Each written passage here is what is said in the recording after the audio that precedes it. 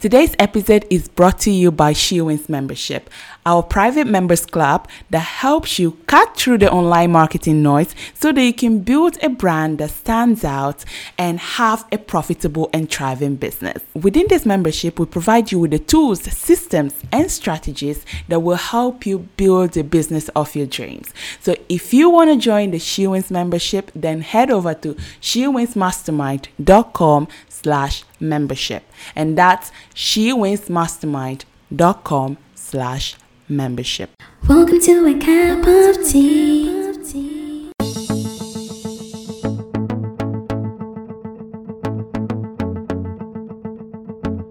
Welcome to A Cup of Tea with me. My name is Fatia and I'm your host. Within this mini show inside the SheWins podcast, we discuss everything self-love, self-care, mindset, mental health, physical health, and all things lifestyle that a woman wants to know. So let's get into today's episode. Hello, beautiful people. Welcome to today's episode of the SheWins podcast. Today, we are talking more about self-love, self-care, and all that good stuff that you guys want to know about. Today on the podcast, I have a guest. Her name is Susie Redden, and I'm really excited to have her here on the podcast today because I actually connect with her on Instagram, and I listened to her live where she was talking about things, but I didn't see many people talking about. So I got really curious and I was like, she has to be on the podcast. So I reached out to her and asked her to be on the podcast. Susie is the mother of two, an author, a psychologist, and a coach. And she specializes in self-care, helping people manage their stress, emotions, and also that inner energy balance. So today, I'm really excited to have Susie on the podcast. Welcome to the podcast, Susie. How are you today? I am great. I'm all the better for having this opportunity to share my soothing toolkit. I'm really grateful for the opportunity. Thank you for having me. Thank you for being here. We are really excited to listen to all you have to say. So let's get started. So tell us a little bit more about your journey. Well, I always knew that one of my strengths is helping people. I knew that from an early age, whether it was just being able to sit with people and let them, bear witness to their emotions kind of thing. That was something that I always knew that I could do, and I loved being able to do that. In terms of my career, there have been some absolutely fantastic twists and turns. But all of those different paths have led me to this point, which makes perfect sense now. But it hasn't always made perfect sense. Okay. Right? That's really important. So if anyone's in the midst of a career that you think, well, how did I end up here? Don't worry, it'll all make sense one day. So originally I trained as a psychologist. When I finished my master's degree, I accidentally moved to the UK. It was meant to be a very short holiday that turned into 7 years. And in that time, I started working as a personal trainer, which was the part-time job I had as I was going through uni. And what I didn't realise is that Australian PTs are held in very high regard in the UK.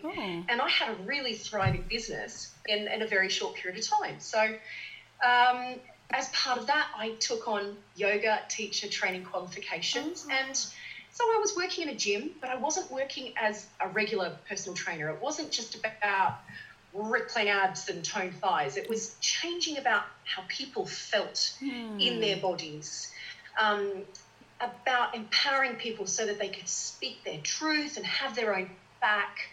And at the time, to be honest with you, I couldn't have put it into those words. But now, in the benefit of hindsight, I know that's what I was doing. And then it was my life experience of motherhood colliding with the terminal illness of my father. And an ensuing really, really tough time. I can only the best words I can use to express that experience were energetic bankruptcy.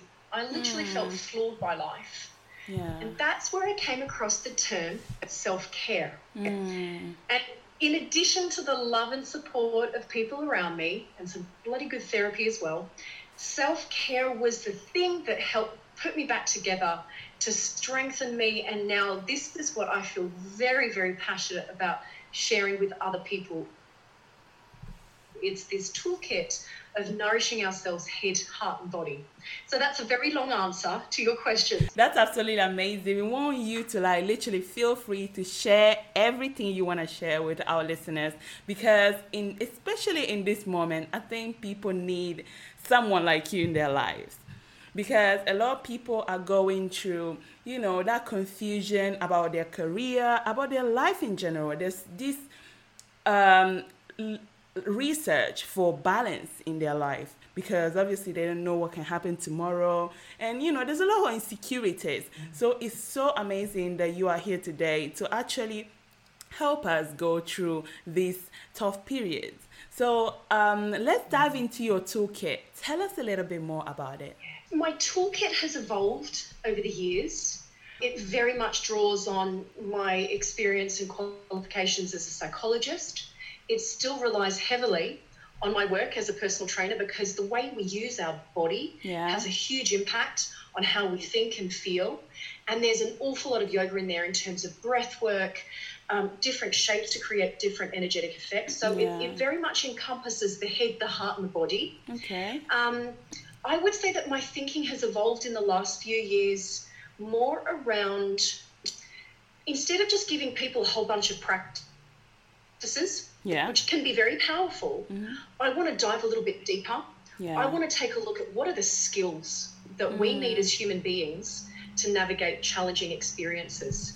Okay. And so in my own life, I've reflected on times that I've felt squeezed. And obviously as a psychologist, I've worked with hundreds and hundreds of people, helping them navigate tough times. And I think that there are three broad themes to a tough time. We've got stress, anxiety, and burnout. We've got grief and loss, and we've got change and transition. Now, some life experiences will involve just one of those threads. Some life experiences will involve all three. And actually, when you label that, for example, when you become a mother, there is actually something to grieve, because your old life has come to an end in that shape. True. There's something beautiful and new. This is a transitional time. But when you acknowledge that grief is actually a valid response, I think that really cues our innate healing capacity. So I would hope that just talking about tough times and understanding those different threads and looking at the skills that help us navigate those things can help people connect with their calm abiding center. It is there. We all have it. But just naming these skills, I think, can be really, really powerful. So what are these skills that we need? Should we take a look? Yeah, let's look at what those skills are. So exactly. When we think about stress, anxiety, burnout, the skills to help you navigate that, in its simplest form, this is about connecting with your body. Because we need to learn how to relax again, right? Relaxation is literally the antidote to stress and anxiety. When your body is calm, when your breathing is spacious and natural, it is literally impossible to be stressed and anxious, because you are activating an opposing branch of the nervous system. That makes sense. When your body is calm, when your breathing is relaxed, you are in the parasympathetic mode, which is rest and digest. Right? When we are stressed and anxious, that's when the fight or flight response has been engaged. So this is why learning how to reclaim the ability to relax is just so vital. And we live in a society that tells us, you snooze, you lose. And it's just such nonsense. So I would hope that in this period, I hope people are really cultivating that ability to rest and relax and restore, because this is the stuff that helps us cope. It's the stuff that helps us heal, and it's the stuff that allows us to step up and be the kind of people that we aspire to be. So that's kind of looking at the skills for stress and anxiety. Now, the skills for grief and loss are slightly different. Again, it's still connection with your body, because the work of grief, the work of loss, is to experience your feelings. It's to feel your feelings. If you are disconnected with your body, we're numb to it. So the only way out is through. I think we've all heard that phrase. So the work of grief, the skill set of grief and loss, is to connect and to allow yourself to feel. It's developing the ability to move through our emotions in a safe and healthy way. We can feel angry, but it doesn't mean that we're an angry person. we can use a whole host of practices that allow us to dissipate the energetic charge of anger, resentment, this is something that's very real in these close quarters, right? Yeah. You can take a lion breath and expunge that. Yeah, that's a lion breath, where you breathe in through your nose and you exhale through your mouth with the tongue extended as far out as possible. Where you roar it out, and the charge is gone, right? Instead of saying something harmful. So that's looking at the skills for grief, for loss, and then the skills, the change and transition. This is about developing the ability to sit with uncertainty, ambiguity. It's uncomfortable, right? But we've got to develop patience and again, learn how to be calm in the face of it. But it's also bigger than that. It's standing tall, taking up space and giving yourself permission to express your truth and reminding yourself that not only can you be your own safe place, but you've got your own back. And there are ways that you can exert influence over your life. It's acknowledging, yes, there's a whole bunch of stuff that's beyond my control, and it's knowing where to stop efforting. If it's beyond your control, there's nothing you can do about it. You've got to let that go. But this is the thing that you can do something about, and you stand tall and you do that thing. Yeah, definitely. So obviously applying all this or learning, because not all of us can actually do what you're talking about. A lot of us don't have that discipline to be patient, to relax, to take time to ourselves. So it can be like very challenging. We actually have to learn these skills. And obviously it's something that requires time for most of us. I think that's such an insightful point. I don't want people to feel like this has to be grand and elaborate stuff. Yeah. You know, when it comes to developing these skills, we have these capacities already. Yeah. You already know how to do this. It's just how to build on it. And what I find is that it doesn't need to be anything special or challenging. It can be as simple as placing your hands across your heart and just feeling the warmth of your hands, feeling your heartbeat, and taking a couple of relaxed breaths and saying to yourself something soothing that just anchors your mind on something constructive rather than going down the rabbit hole of worrying thoughts. It might be a statement like, I soften into this moment. Yeah? Or I feel my breath come home. Oh, that's so good. Honestly, these things, you know, another one would be if you're feeling anxious, if you hold your own hand, like there's an acupressure point here. It doesn't matter which hand you hold, but if you hold your own hand, one, it's getting the oxytocin circulating around our bodies, which is a feel-good hormone. There's something deeply soothing about that. So even just holding your own hand and imbuing that action with a sense of, I can be tender towards myself. Yeah. That can transform your mood. So yes, these things can sound quite big, but the way you develop them is remarkably simple and accessible and powerful. And that's the message that I hope people will take home. Yeah, and the way you said it right now actually makes so much sense. That it doesn't take much to just hold your hand and stay there in the moment. But a lot of time, our lives looks like they're going so fast and everything is going so fast. And it tends to be so difficult to like stay in that moment, take that 2 minutes for ourselves. And that's why today we want to share this. Like, take that few minutes. It doesn't have to be very long. Maybe wake up in the morning and apply these tips in your life. Just stay there. Stay there for 2 minutes, 5 minutes. Make it a routine in your life, isn't it? Another fantastic tip. Everyday moment into a ritual of nourishment. Yeah. If you think about all of those things that we're doing every day anyway. So, you know, the way that you wake up. You can wake up and pick up your phone and scroll. You can wake up and think about what someone said to you yesterday, or all of that, you know, the elbow length to-do list that you've got, right? Or you can just listen for some bird song, or you can feel the softness of the bedding around you just for 30 seconds, or you can think about one thing that you happily anticipate in your day, even if that thing is going back to bed at the end of it, right? It doesn't take any time. Yeah. And that's how you greet the day. And then if you think about other things that naturally happen through the course of your day, like how you shower, how you apply your moisturizer, what you choose to wear, how you feed and nourish and hydrate yourself, what you say to yourself, right? You don't have to change much. But if we can just imbue these everyday things with a little more presence and tenderness and kindness, it transforms how we experience our life. Yeah. So do you have a morning routine or a routine during your day? What I have is I'm very connected with where I'm at. So I think really the first skill when it comes to engaging in these nourishing practices, it's noticing when you need it. Okay. Right? Yeah. It's noticing when you're starting to feel a bit hangry, or if you're feeling reactive, or if you're feeling fatigued. You've got to notice. And then it's about having little options that you can just lovingly apply.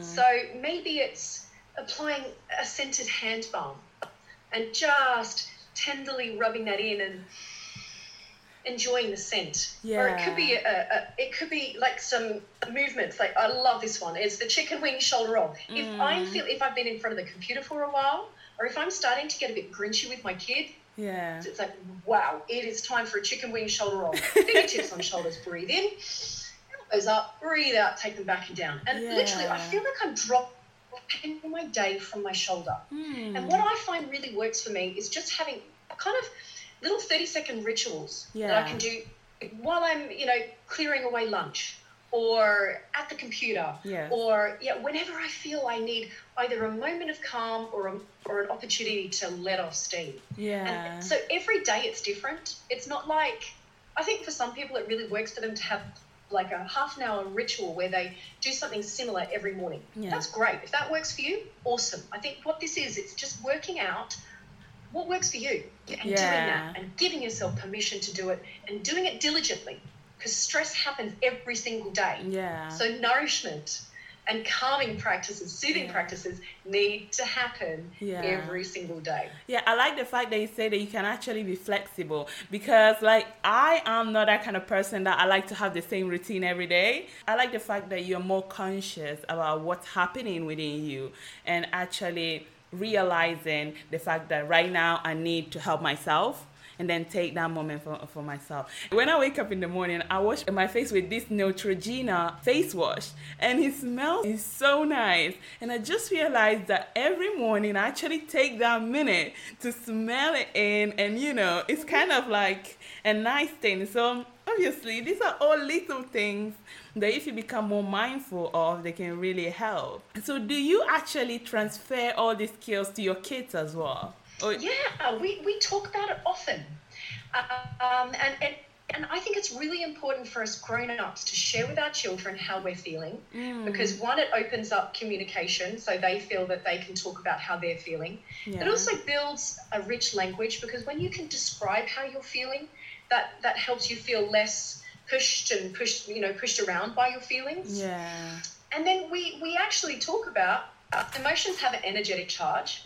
If something funny happens and you want to giggle but you suppress it, it's not like the energy just disappears. It's still in your body. But same thing with sadness. If you suppress crying, or if you are really furious and there's something you want to say it and you bite down your tongue and you chew your lips, there's an energetic charge that needs to get out. And so I'm building this, what we call like a self-soothing toolkit with my kids, and I've already shown you lion breath. We use a lot of yoga, we use a lot of breathing techniques, we rely on nature a lot, and here's another little one: we all have a cuddle cup. We mustn't let our cuddle cup run empty.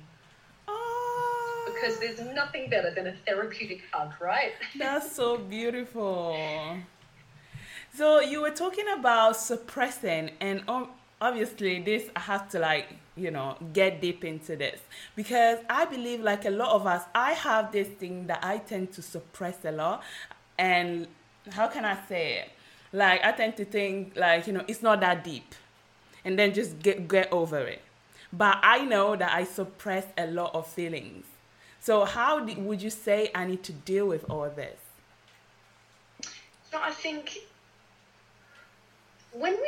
if we're interested in creating any change, it's not enough to know what you want to change or do differently, you've got to connect with the why, because the why is the thing that will galvanize you when you are tested. And change is challenging for human beings. It just is. So if it's about, if and I think this is a goal that we would all share, because emotions, sometimes they really hurt, right? We'd rather not feel them. But the fact is, we cannot deny them or push them away and expect that will eradicate them. We can't. And we also can't selectively numb ourselves to feelings. So that if you numb yourself to anxiety, you will also numb yourself to joy, right? But this is a protective mechanism, so we need to go gently and carefully. I would say that connect with the purpose of why you would want to do that. It's kind of, we've got to own, this is what we're choosing right now. Is it working for us? Right? It's that question that's really, does this thing serve me? And it's identifying that actually, no, this doesn't serve me, and I want to do things differently, because that's the thing that allows me to be emotionally healthy. It's the thing that allows me to be available as a mum. It's the thing that staves off, irritable bowel and digestive problems, because when we suppress our emotions, we feel it in our guts, right? So these are the reasons why I want to be better at expressing myself and moving through my emotions. But your motivations might be entirely different, and that's cool. So it's kind of identifying what's your personal why. And then it's about giving ourselves permission to feel. It's acknowledging that there is a time and a place for every emotion. Now, an emotion, from an evolutionary perspective, is basically a messenger, and they all have an important function. So it's not about emotions being good or bad. Every emotion is important. Anger is there when we feel threatened or someone in our care is threatened, and it galvanizes us to be able to protect ourselves and others, right? It also helps us stand up for what we believe in. We don't want to eradicate anger for that reason. That's not to say that it's okay for us to harm other people when we're angry, but we can channel that in safe ways, right? And take action. Anxiety is there to alert us to potential danger. So again, don't eradicate anxiety. It's there as a warning signal. But it's our job to check in and say, hang on, how much anxiety is appropriate in this moment, or is it appropriate in this moment at all? They're just messengers. They're not the gospel truth. We need sadness to remind us, hey, we need to take a moment to restore. Loneliness is there to remind us to reach out and plug in. Guilt is there to remind us to check in with our moral compass.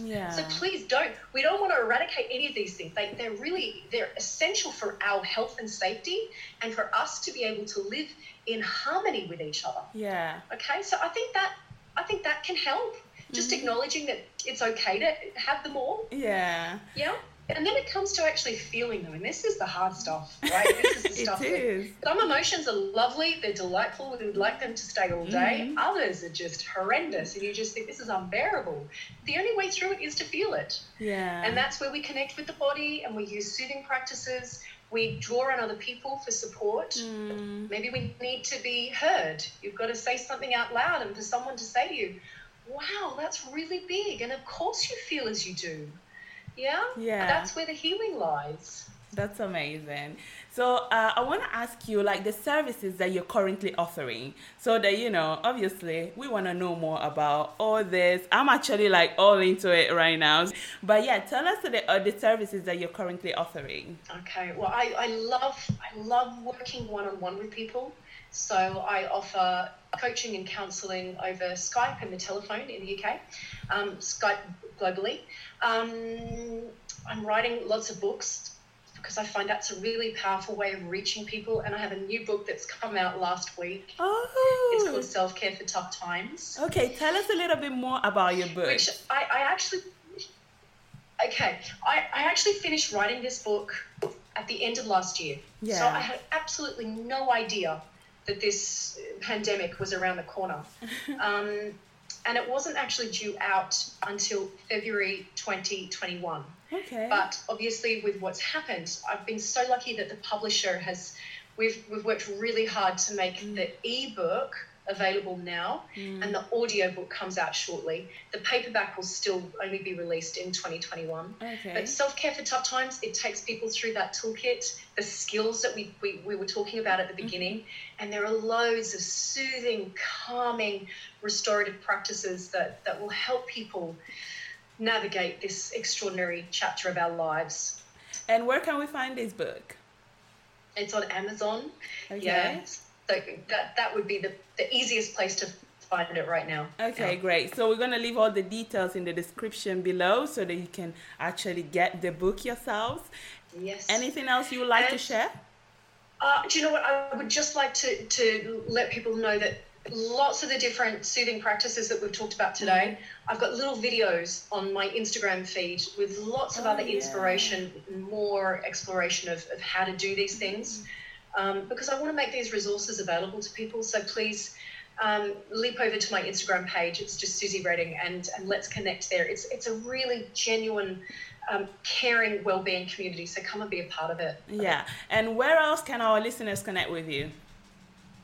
I'm on Twitter as well, under Susie Redding, and on Facebook under Susie Redding Psychology and Yoga. Okay. And my website is susieredding.com or susieredding.co.uk. Okay, great. We're going to put all these details in the description. So make sure you connect with Susie. As you've seen, this was an amazing episode. I actually want to keep talking, but obviously we don't have all day. So if you want to connect more and know more about all this, please just head over and connect with Susie.